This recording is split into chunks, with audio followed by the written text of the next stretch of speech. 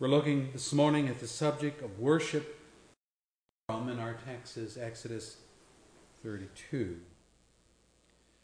The events that happened at the base of the Mount Sinai with regard to the people and their idolatry and worship had to do, humanly speaking, with, number one, an absence of the spiritual leader. And later, or next, we'll talk about a poor spiritual leader. But firstly, I want you to consider from your bulletin outline the absence of a spiritual leader. Both of these problems were evident in the idolatry and revelry which occurred here in our text. Moses was absent on this occasion, but notice, not through neglect and not through preoccupation with personal matters, but because clear back in Exodus 20, Moses related the law to the people audibly, and therefore thereafter was summoned by God to ascend the mountain to receive the law embossed in tablets of stone written by the finger of God. So that's where he's at when our text occurs. Verse 1 tells us that it is the delay, now that's from the people's perspective, the delay of Moses' return that caused them to summon Aaron and say, verse 2, "As for this fellow Moses who brought us up out of Egypt, we don't know what has happened to him." They don't know what has happened to him. That's what they said. Well, Exodus 24, verse 18 says, "Then Moses entered into the cloud as he went up on the mountain, and he stayed on the mountain 40 days and 40 nights. This is all the time, think about this, a little more than a month. This is all the time it took for the people to grow restless about their situation at the base of the mountain and to forget God's word to them before Moses ascended into the heights, which was, don't make any idols of gold or of silver. 40 days, that's it. 40 days is symbolic of testing. You remember Jesus testing in the wilderness, Matthew 4, lasted 40 days and 40 nights. And so here, Israel was under trial. How so? Well, look at chapter 19. The people were to consecrate themselves for the appearance of God on the mountain. They were to do that two ways. They were to wash their clothes and to abstain from sexual relationships for 3 days. Limits were to be placed at the base of the mountain to keep the people from touching the mountain. And chapter 20, verse 18 and following says, "When the people saw the thunder and the lightning and heard the trumpet and saw the mountain in smoke, they trembled with fear. They stayed at a distance, and they said to Moses, 'Speak to us yourself, and we will listen. But do not have God speak to us, or we will die.' Moses said to the people, 'Do not be afraid. God has come to test you.'" There it is. "So that the fear of God will be with you to keep you from sinning." You ever hear that expression? I'm going to put the fear of God in so-and-so, or something like that. Well, here's a test that was to put the fear of God in their hearts. I'm reading on. "The people remained at a distance while Moses approached the thick darkness where God was. And then the Lord said to Moses, 'Tell the Israelites this, you have seen for yourselves that I have spoken to you from heaven. Do not make any gods to be alongside me. Do not make for yourselves gods of silver or gods of gold.'" Exodus 20, verse 18 through 23. I would say that this was a fearsome experience indeed. The writer of Hebrews gives us this commentary. He says of this whole experience, "A mountain that is burning with fire, darkness, gloom, and storm, a trumpet blast, and such a voice speaking words that those who heard it begged that no further word be spoken to them, because they could not bear what was commanded, namely, If even an animal touches the mountain, it must be stoned. The sight was so terrifying that Moses said, I am trembling with fear. Hebrews 12, verse 18 through 21. Moses, as we read, explained the reason for all this mystifying phenomena, saying, God has come to test you, so that the fear of God will be with you to keep you from sinning. And in particular, the sin, do not make any gods to be alongside me. That is, as a companion deity. Do not make for yourselves gods of silver or gods of gold. But here we are, just 40 days later, and what are the people doing? They're ready to dump Moses and dump Moses' God by reason of his absence. As for this fellow, Moses, we don't know what has happened to him. Brethren, whenever people use the generic noun to describe a person, man, woman, and then when they add the adjective this or that, this man, that woman, when they speak like that, those are expressions of contempt. They have lost faith in Moses. That man, where's that man? You see? And it has only been 40 days, but they have had it with waiting. And so they press Aaron, Moses' brother, an approved priest, to give them a God that they can see and handle. This Moses guy, last time we saw him, he went up in the clouds, and for all we know, he's gone. He's dead. He's disappeared. 40 days. I had a pastor tell me one time, my agreement with the church is that I receive 4 weeks of vacation per year, but in all my years of ministry, I have never taken off 4 weeks at one time.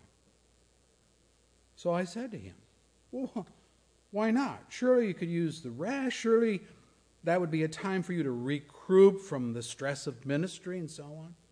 This was his answer.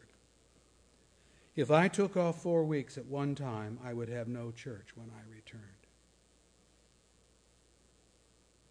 What was he saying? He was referring to the truth illustrated in our text. And in the saying, when the cat's away, the mice will play.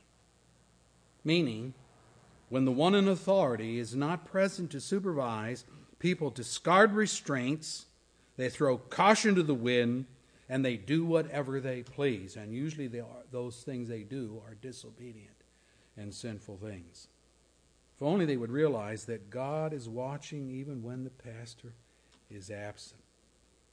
Every pastor that I know of that has said to me about the circumstances of them being voted out of the church, every one of them said something to this effect.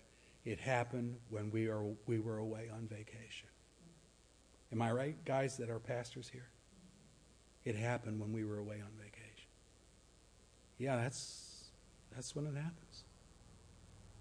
And so, this is what is going on here. We have an absentee leader through no fault of his own. He's doing what God has instructed him to do. It's going to be, and be known, it's going to be for the good of the people. But you see, God's word to Israel had fallen on deaf ears. He had warned them, do not make any gods to be alongside me. That is, a companion deity. Do not make for yourselves gods of silver and gods of gold. So what do? They convinced, and I put that in quotes, I think they intimidated Aaron. Why? Because it says here, all the people gathered around him. How'd you like to be Aaron standing there at the bottom of the mountain and have, you look up and there's these swarms of people coming towards you and then around you? they convinced Aaron, "Come, make us gods who will go before us." So the first problem here is the absentee leader. But again, I say, through no fault of his own. But there's a second problem, perhaps even a worse problem, and that is a poor spiritual leader. In this case, Aaron. Aaron caved under this pressure. He didn't even put up a protest. Instead, he answered, verse 2, "Well, take off the gold earrings that your wives, your sons, your daughters are wearing, bring them to me." And so all the people took off their earrings and brought them to Aaron, and he took what they handed it to him, and he made it into an idol cast in the shape of a calf, and he fashioned it with a tool. Then they said, that is, the people said, "These are your gods, O Israel, who brought you up out of Egypt." Exodus 32, verses 2 through 4. Listen now to Aaron's rebuttal, verse 5. When Aaron saw this, he built an altar in front of the calf, and he announced, "Tomorrow there will be a festival to the Lord," to Jehovah. What was he saying? Well, it's something like this. Today I did things your way. I made you a seeable, touchable replica of a deity out of gold. But tomorrow, we will have a celebration for the Lord. For Jehovah, that's the word there, Lord. For Israel's true God. By doing this, Aaron capitulated to the whims of the people, and he did the very thing that God forbade. That is, do not make any gods to be alongside me as a companion deity. Do not make for yourselves gods of silver or gods of gold. Verse 23 of Exodus 20.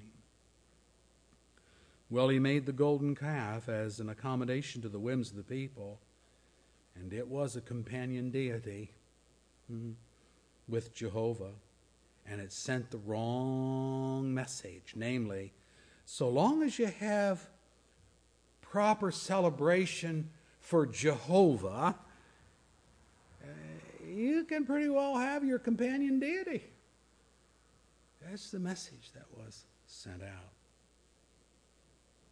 Brethren, there is so much wrong here, it's hard to know where to begin. But let me make a stab at it.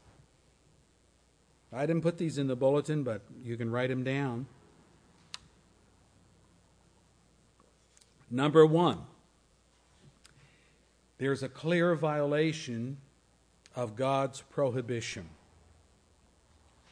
God does not approve of you worshiping other so-called deities so long as you're careful to give him his due. No. Here, let me read it for you. Fear the Lord your God, serve him only, and take your oaths in his name. Do not follow other gods, the gods of the peoples around you. For the Lord your God who is among you is a jealous God, and his anger will burn against you, and he will destroy you from the face of the land. Do not test the Lord your God as you did at Massah. Deuteronomy 6. Verse 13 through 16. God is not sharing his worship with idols or idol concepts. Again, Aaron was guilty of duplicity. Here's a second sin. I read this text, it's clear. Aaron did not believe in any God but Jehovah. Why then make an idol for the people? What a mixed message to send. Pastors, teachers, elders do not have the luxury of playing both sides of the fence together. Commitment to the God of the Bible demands that sometimes a line has to be drawn in the sand. Joshua set the pattern for his leadership, saying to Israel, "But if serving the Lord seems undesirable to you, then choose for yourself this day whom you will serve, whether the gods of your forefathers served across the river, that's the Euphrates, or the gods of the Amorites in whose land you are now living. Make your choice, but as for me and my household, we will serve the Lord. Joshua 24, verse 15. And we might read that and say, oh, well, he was giving them a choice, was he? He's saying, you're going to make a choice, but be careful about the choice you make. And as for me, here's what I'm going to do. And here's the epitaph we read in the last chapter of Joshua, 24, verse 31. Israel served the Lord throughout the lifetime of Joshua and of the elders who outlived him and who had experienced everything the Lord had done for Israel. Sometimes we draw a line in the sand, and God honors that. And he did honor it in the case of Joshua. What an epitaph to be written on his tombstone. The Lord, that people served the Lord all the days of Joshua's leadership. Thirdly, what else was wrong with Aaron's capitulation to the people? Well, there was the real danger of annihilation. God alerted Moses to what was going on at the base of the mountain, and he said, I have seen these people. They are a stiff-necked people. Now leave me alone, so that my anger may burn against them, and I may destroy them, and then I will make you into a great nation. Exodus 32, verse 9 and 10. What's going on here? Well, the folly of Aaron's anemic leadership placed the people of Israel on the brink of utter destruction. And had it not been for Moses' intercession, they would have all been destroyed on that day. That's how angry God was with what was going on at the base of the mountain. And then a fourth sin here. Aaron in his disobedience added lying to his poor leadership. When Moses questioned him, what did these people do to you that you have led them into such great sin? Aaron answered, do not be angry with me, Lord. Verse 22. Verse 24, they gave me the gold and I threw it into the fire and out came this calf. But verse 4 says that Aaron fashioned the calf with a tool, and verse 25 gives God's commentary. Moses saw that the people were running wild and that Aaron had let them get out of control, so become a laughing stock for their enemies. There's God's commentary of Aaron's action. Brethren, compromise of truth does not make you appealing to the world. They can figure out in short order the folly of such capitulation. So I'm saying that if you ever want to pray prayers for me, your pastor, you need to pray for a resolute adherence to the Scriptures no matter what. No matter what. Aaron was not an absentee spiritual leader, but he was a poor one. Because right in the midst of the temptation, right in the midst of the trial, he caved by following the whims of the people. And Moses' analysis was this: what did these people do to you that you led them into such great sin? Aaron, don't you know your responsibilities? Don't you know that I'm holding you responsible for what the people are doing? You did this. You led them into this great sin. That brings us to the second point in our outline. Worshiping God like the world celebrates its heroes. The summation of this, and we've looked at it, verse 25. Moses saw that the people were running wild and that Aaron had let them get out of control. King James Version says, they saw that the people were naked. It's a Hebrew word that means to be without restraint, which nudists say about clothing. Oh, it's just too restrictive. In our colloquialisms, we say to people, you are so uptight. Ooh, you need to let your hair down a little bit. Really? What is that? That's just saying you need to forget about the restraints that you have put on yourself. Godless Sinatra had a song which he called It Was a Very Good Year, in which he explored all of the sexual exploits of his life from being a teenager on through his years. And he writes, when I was 21, it was a very good year. It was a very good year for city girls who lived upstairs with all that perfumed hair. And it came undone when I was 21. That's what's going on here at the base of the mountain. Moses' accusation of Aaron, he saw that the people were running wild and that Aaron had let them get out of control. Now, I can just hear it.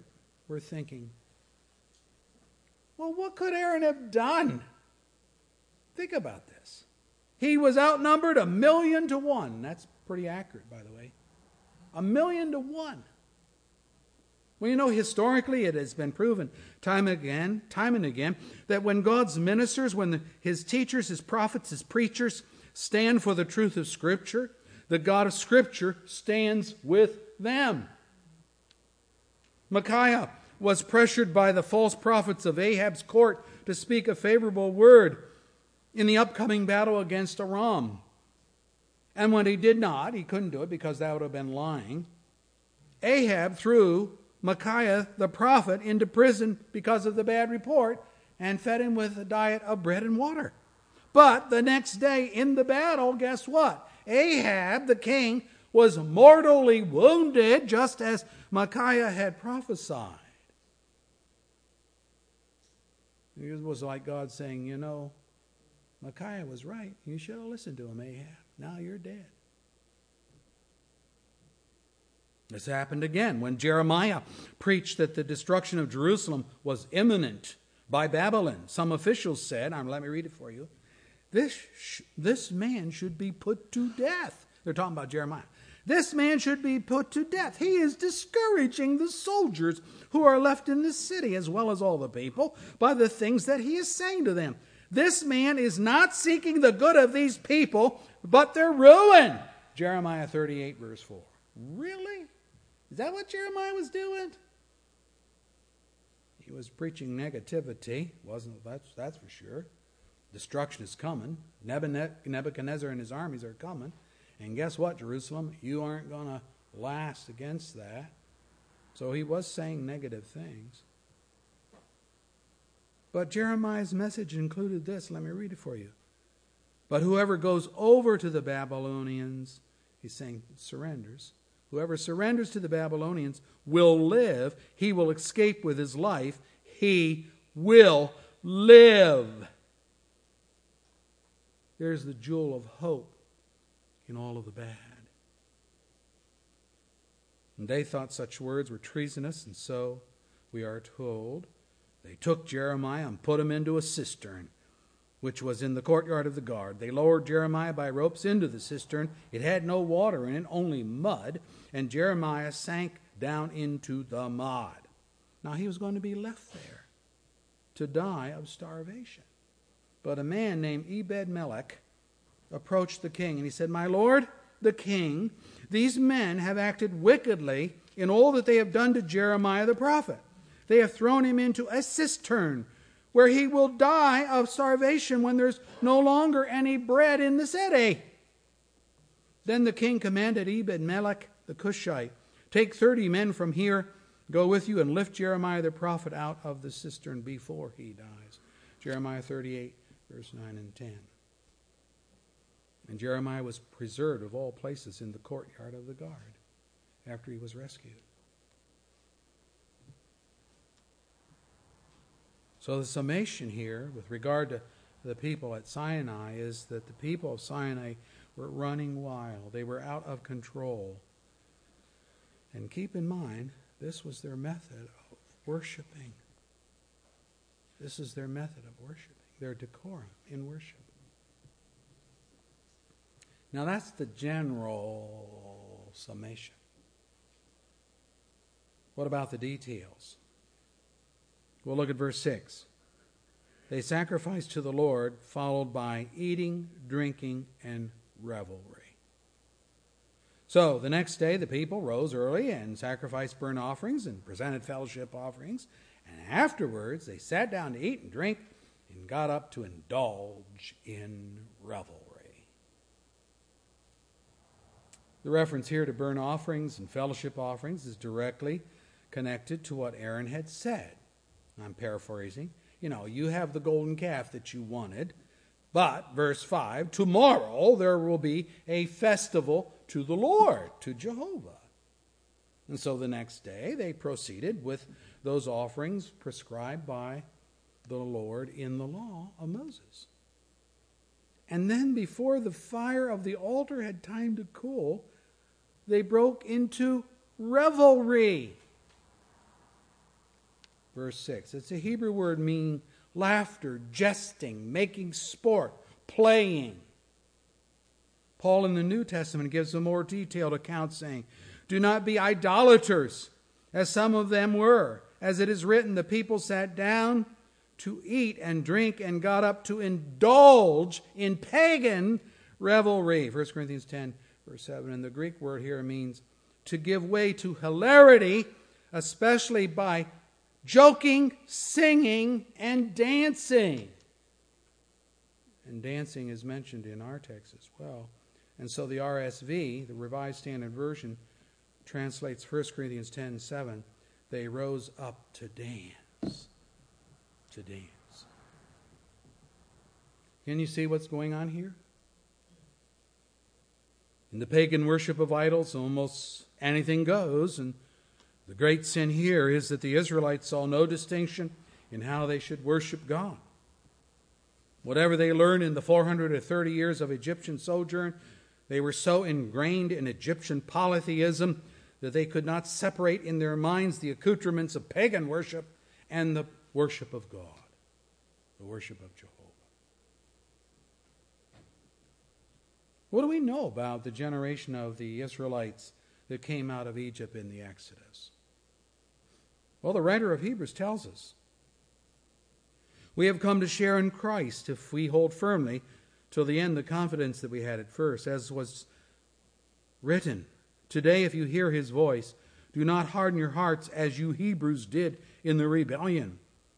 Who were they who heard and rebelled? Were they not all those Moses led out of Egypt? And with whom was God angry for 40 years? Here is again the idea of trial, 40. Was it not with those who sinned, whose bodies fell in the desert? And to whom did God swear that they would never enter his rest, if not to those who disobeyed? And so we see that they were not able to enter because of their unbelief. Boy, these descriptions are horrific. Rebelled, disobeyed, unbelieving. All signs of infidels, brethren. Hebrews 3, 14 through 19. We in our carnal reasoning might be willing to cut these Israelites a little slack, thinking that their years of sojourn in Egypt without proper godly instruction ought to mitigate any judgment from God. The text from 1 Corinthians that we read this morning in the meditation reading states, Paul says, I don't want you to be ignorant of the fact, brothers. Here's the fact. Our forefathers were all under the cloud. They all passed through the sea.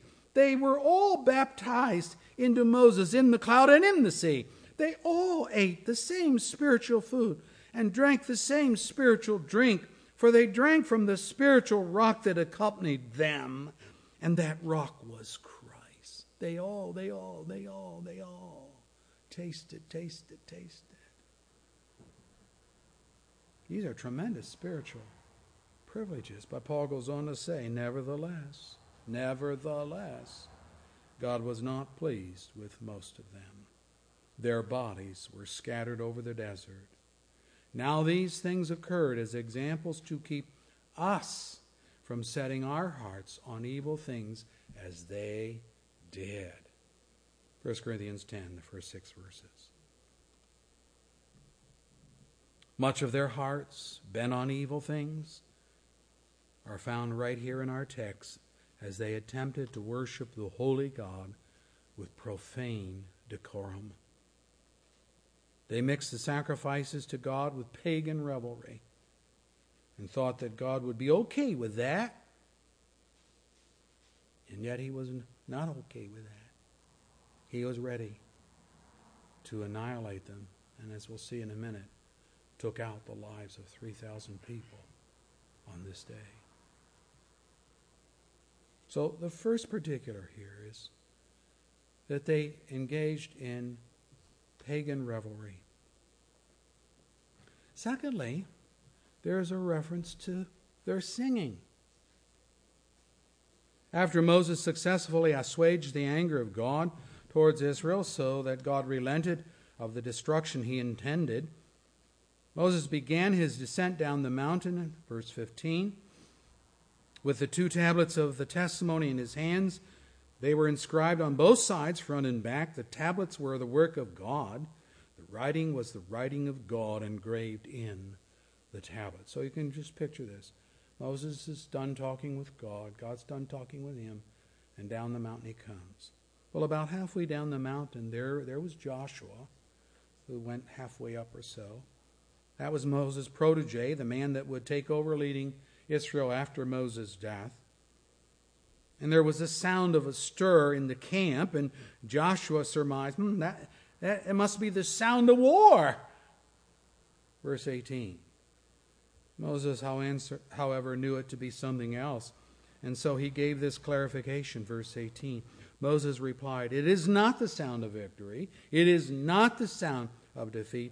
It's the sound of singing that I hear." Verse 18. Okay, I got a question for you. My question is this. What kind of singing must this have been to cause Joshua to interpret it as the sound of war in the camp?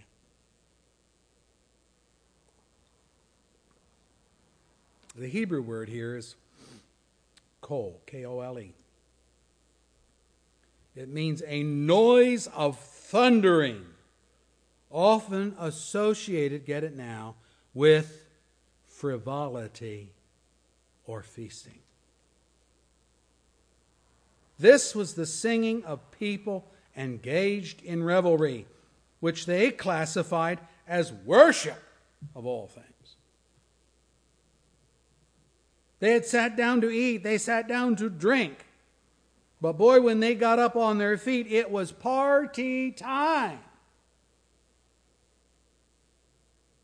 And they sang the ruckus songs epitomized by sailors. 99 bottles of beer on the wall, 99 bottles of beer. If one of those bottles should happen to fall, 98 bottles of beer on the wall, 98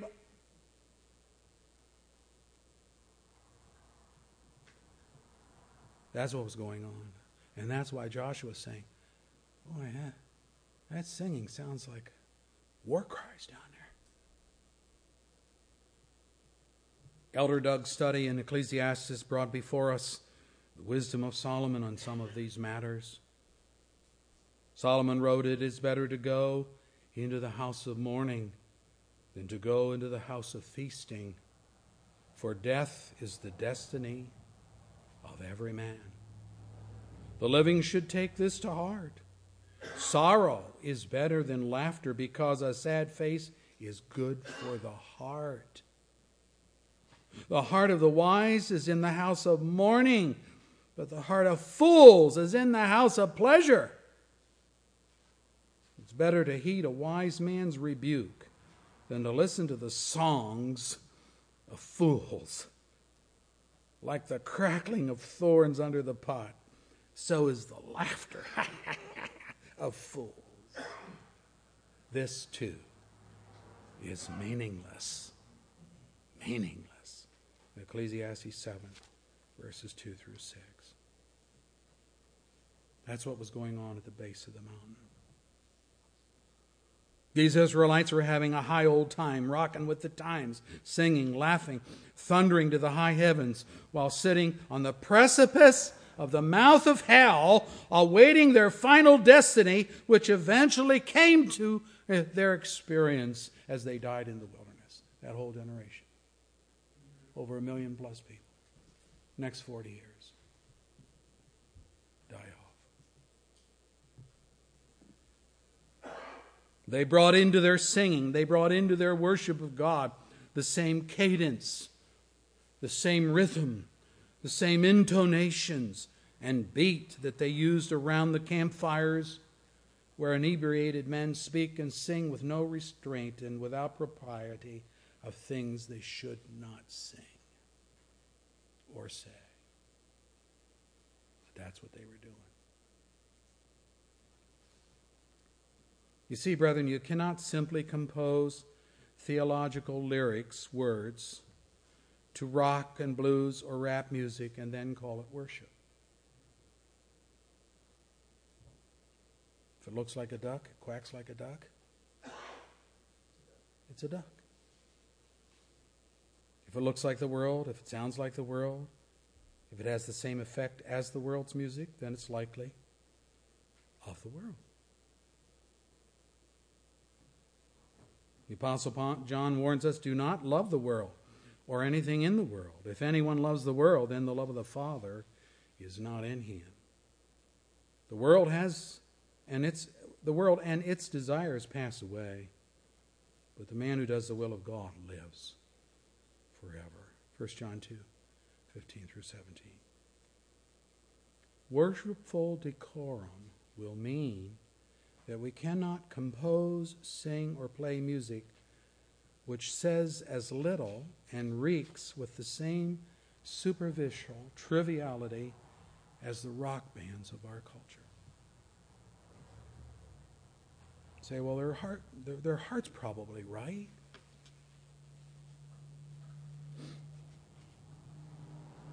I can't judge people's hearts. God does that, but you know what? God doesn't tell us to judge people's hearts. It says, by their fruits you will know them. Judge by the actions. Jared has some videos that I've asked him to cue for us. I took these videos right off YouTube. You can find them there. The videos I chose were from guys that profess to be Calvinists. This is the new Calvinists. You could go and find lots of the similar things in Arminian churches that we're going to look at here in a second. But I chose the Calvinists because they're supposed to be in our camp, or we're supposed to be in their camp. We're supposed to be on the same page, preaching the same gospel, loving the same God, worshiping Him. But wow, what a difference, as we'll see. Jared, you have that? Almost. Okay. One is from the church in Seattle by Mark Driscoll. The other one is a church in Minnesota, Bethlehem Baptist.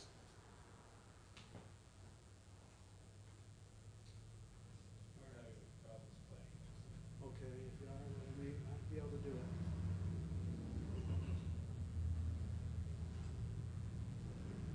Not firing up.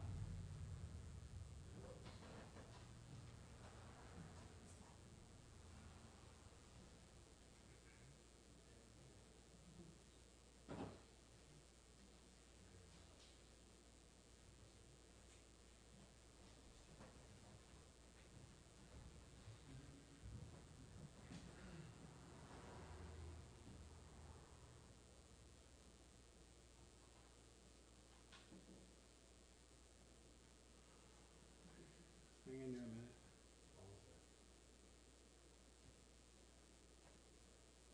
I should have given you a little more lead time.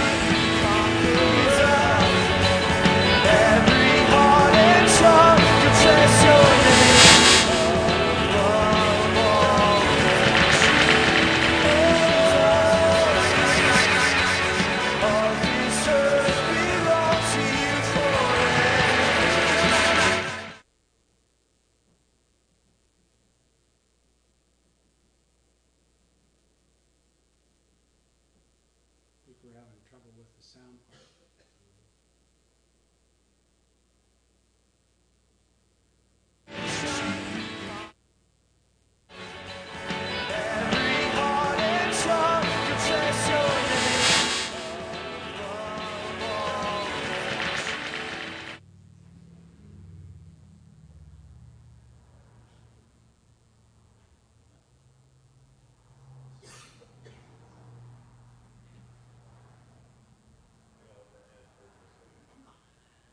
Yeah, there's a little thing that click the ad off.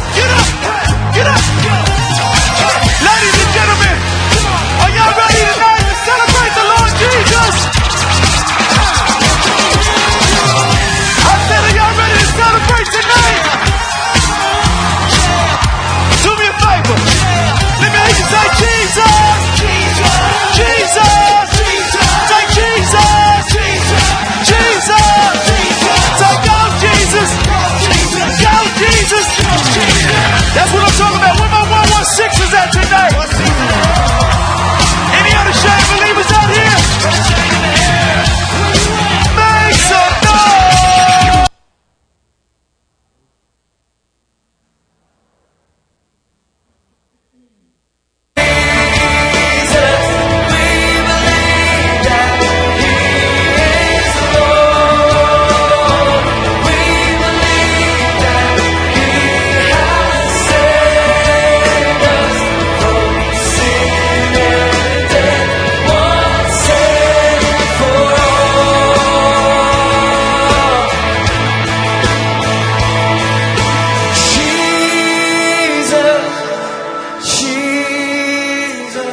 God from God, light from light.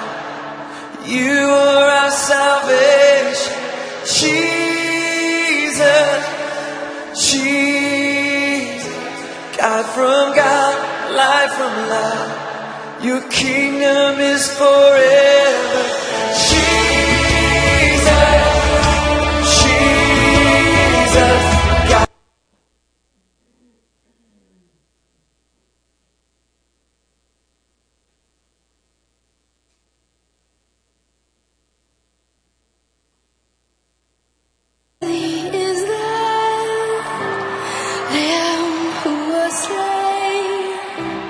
Holy, holy is He.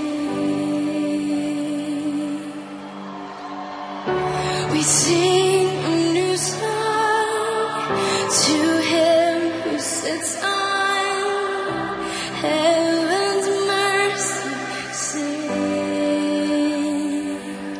We sing it. Worthy is the Lamb who was slain. Holy, holy is He. Yeah, yeah, yeah. We sing a new song to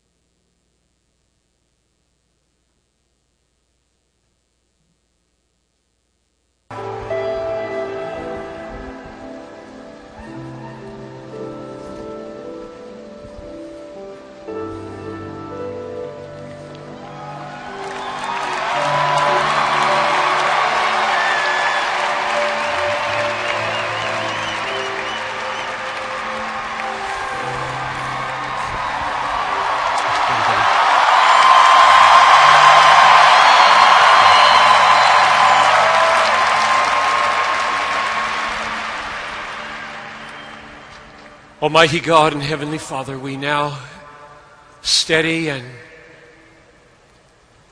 rest our hearts on you. And in the quietness of this moment, I ask for your help.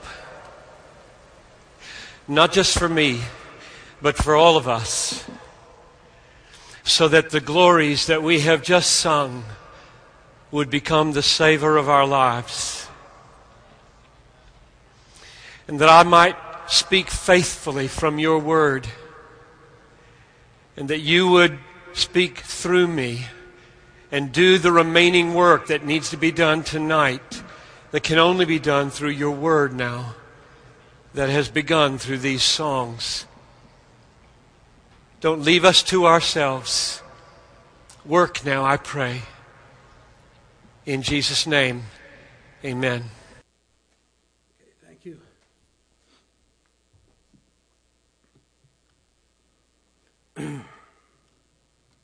What people think is that anything goes as long as you tack God words onto it, or you preach a sermon at the end of it. The fact that you can flash on big screens the name Jesus, Jesus, Jesus, or sing a song, Holy, Holy, Holy is our God, doesn't make the service honoring to Jesus or depiction of holiness. This song service goes on for 1 hour and 10 minutes before the speaker comes on to speak.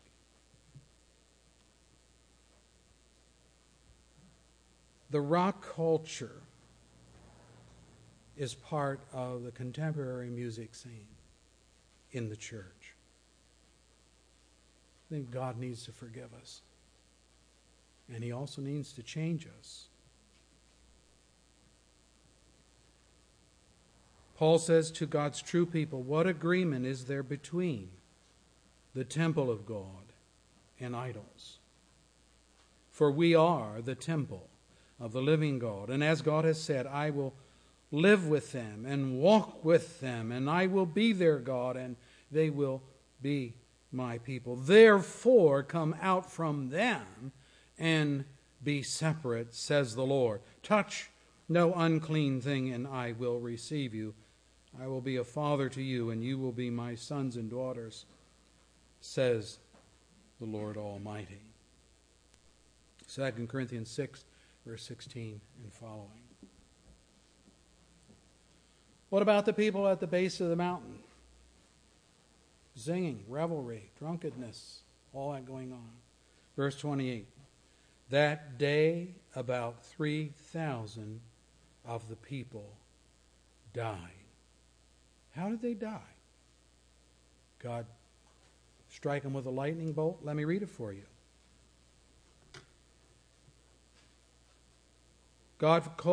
Moses called for those who would stand with God, and the Levites responded. And Moses said to them, you have been set apart today to the Lord.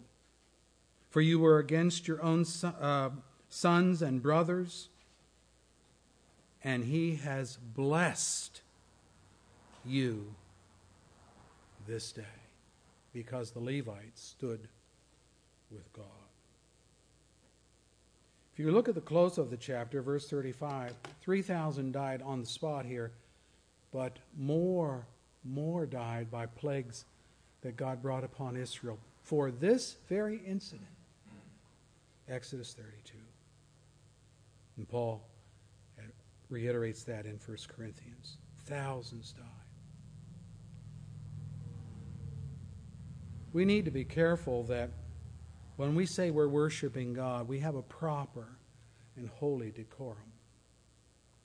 We can sing praise songs, our different words and so forth in the hymns out of our hymn book, but we have to do it in a reverential and godly way.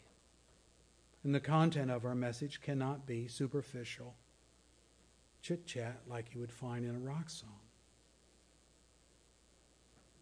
I'm concerned about the new Calvinists. because they're entering worldliness into the church in the name of the doctrines of grace. And like I said, you can go on the internet and you can find all kinds of churches that you wouldn't agree with theologically, and you might say, that's why their worship sounds the way it sounds. But when we find people that take our identity spiritually, and it's the same thing as what's going on in the other churches, then the world has come in. We haven't changed the world. The world has corrupted us. Let's pray. Thank you, Lord, for this text in Exodus 32.